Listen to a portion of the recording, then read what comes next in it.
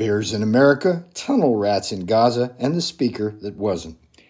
Hi, Peter Navarro here with this week's Economy and Market Wrap for the week ending October 20, 2023.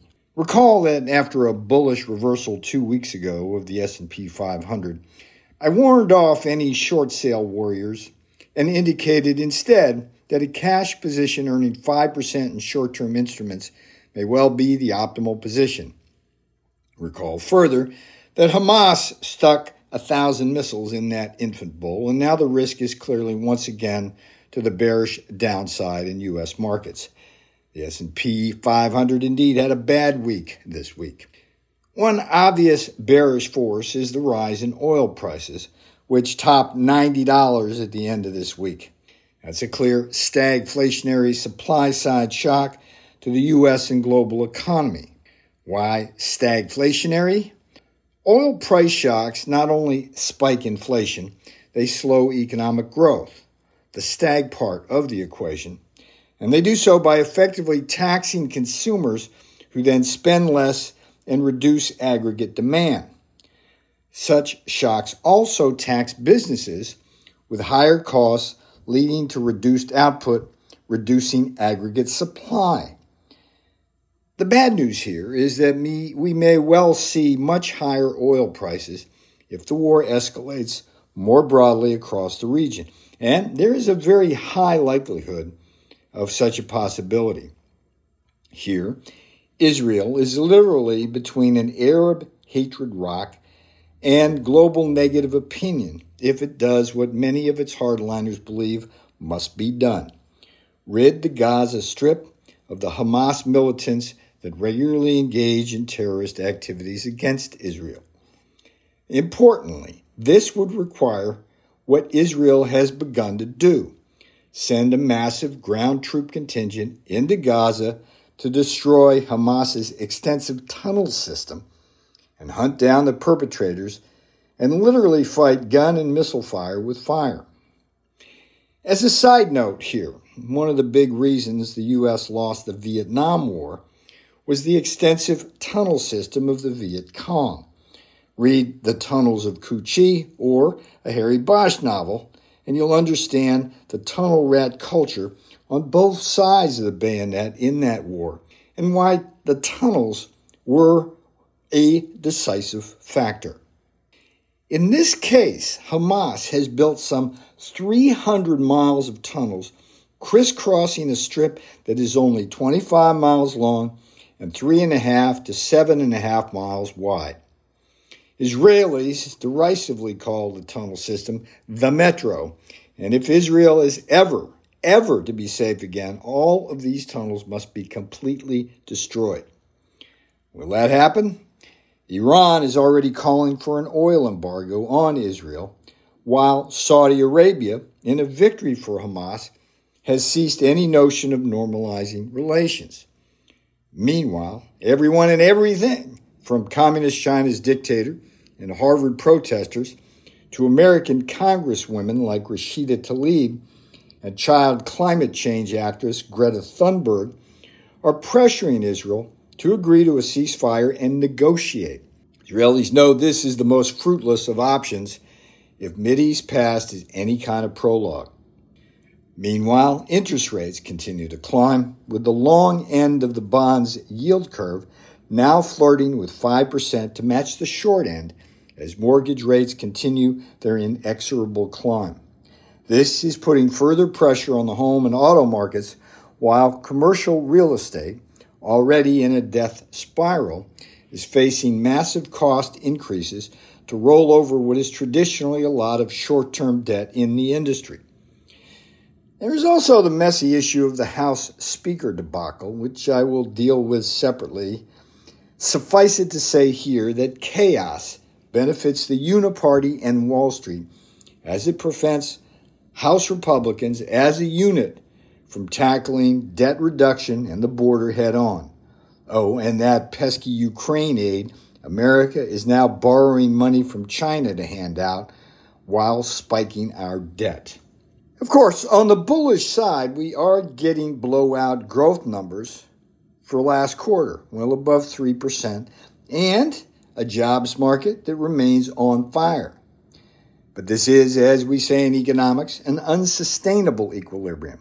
It's only a matter of time before oil and food and housing price shocks and tightening credit catch up to us.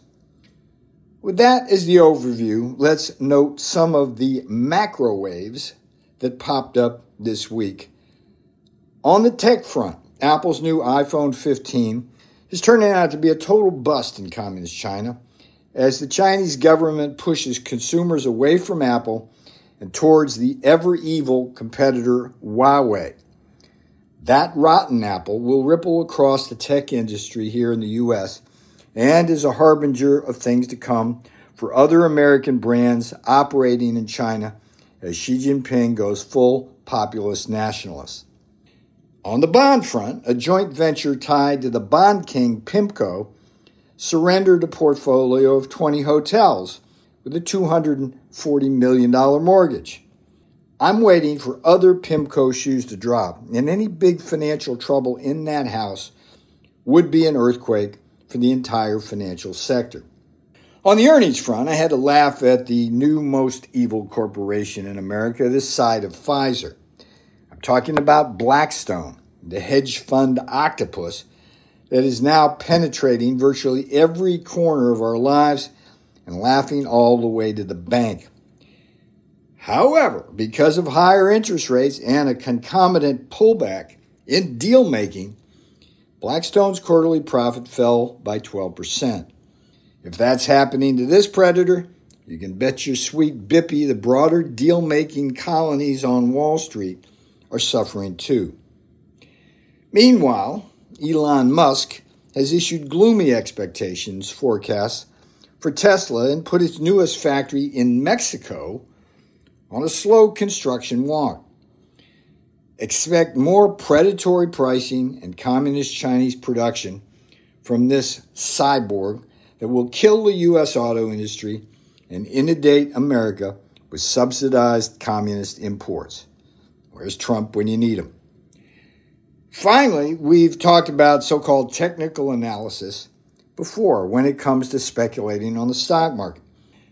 The fundamentalist versus the technician looks at things like price-earnings ratios, while the technicians use math to spot trends through tools like moving averages and resistance and support levels. Right now, here in the markets, we are seeing that the Shanghai Composite Index, similar to the S&P 500 in America, dipped below 3,000 in early trading on Friday before a bounce back. Technicians believe if this support level is decisively breached, there will be a significant correction or crash in China with ripples across the world. Not coincidentally, here in the U.S., the S&P 500 is likely in danger of falling below its 200-day moving average, with the same bearish implications. Last take. Anybody thinking like Nikki, dead candidate walking Haley, of inviting 1 million Palestinian refugees into our ongoing border invasion should remember what Congressman Rashida Tlaib is doing to our American democracy with her godless, globalist, anti-American rants. Her district is not unlike the Gaza Strip, except with all of the comforts of American life. Just say no. Okay, that's it for this week. Remember, I'm not giving financial advice in these weekly wraps, just trying to help you build your financial market literacy. My remarks on the market reflect how I would deploy assets. For now, that would be in cash, with a small but growing position once again in SPXU, the leveraged short fund to the S&P 500. Peter Navarro, out. He's written for the Wall Street Journal and the New York Times, and now he's writing for you at peternavarro.substack.com. Get the latest updates related to the Chinese Communist Party's invasion of America. Read Peter Navarro's weekly market recap to protect your wealth. Get the inside scoop on all the things related to Trump 2024. All this information can be found at peternavarro.substack.com. Discover both the blueprint and the battle cry for taking back Trump's America. Subscribe today at peternavarro.substack.com.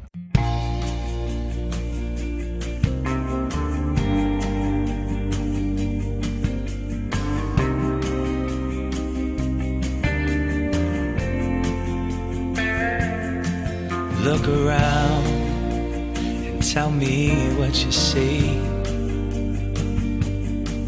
Every day, more people in the street.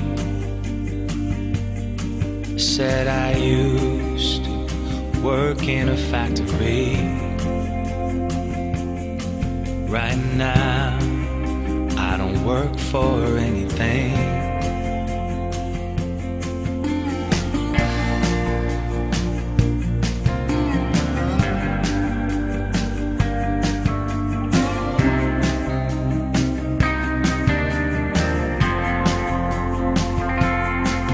It's not me, but my family I wish to feed. Not much, 'cause we've got simple needs. Too bad they sent our jobs away. As the CEOs get richer and our jobs all move offshore, go to the store and spend our money. Send all the dollars overseas. This ain't the land of milk and honey. This is the land of trading greed.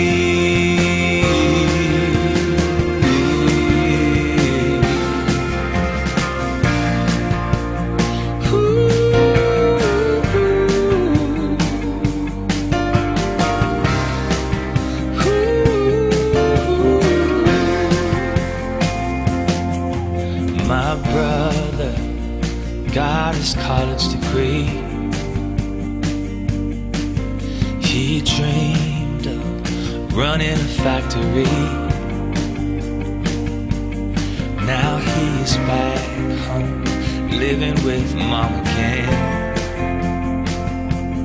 'Cause there's no bright future for a working man like him. Oh, go to the store and spend our money. Send our dollars overseas. And this ain't the land of milk and honey. This is the land of trading greed. We go to the store and spend our money.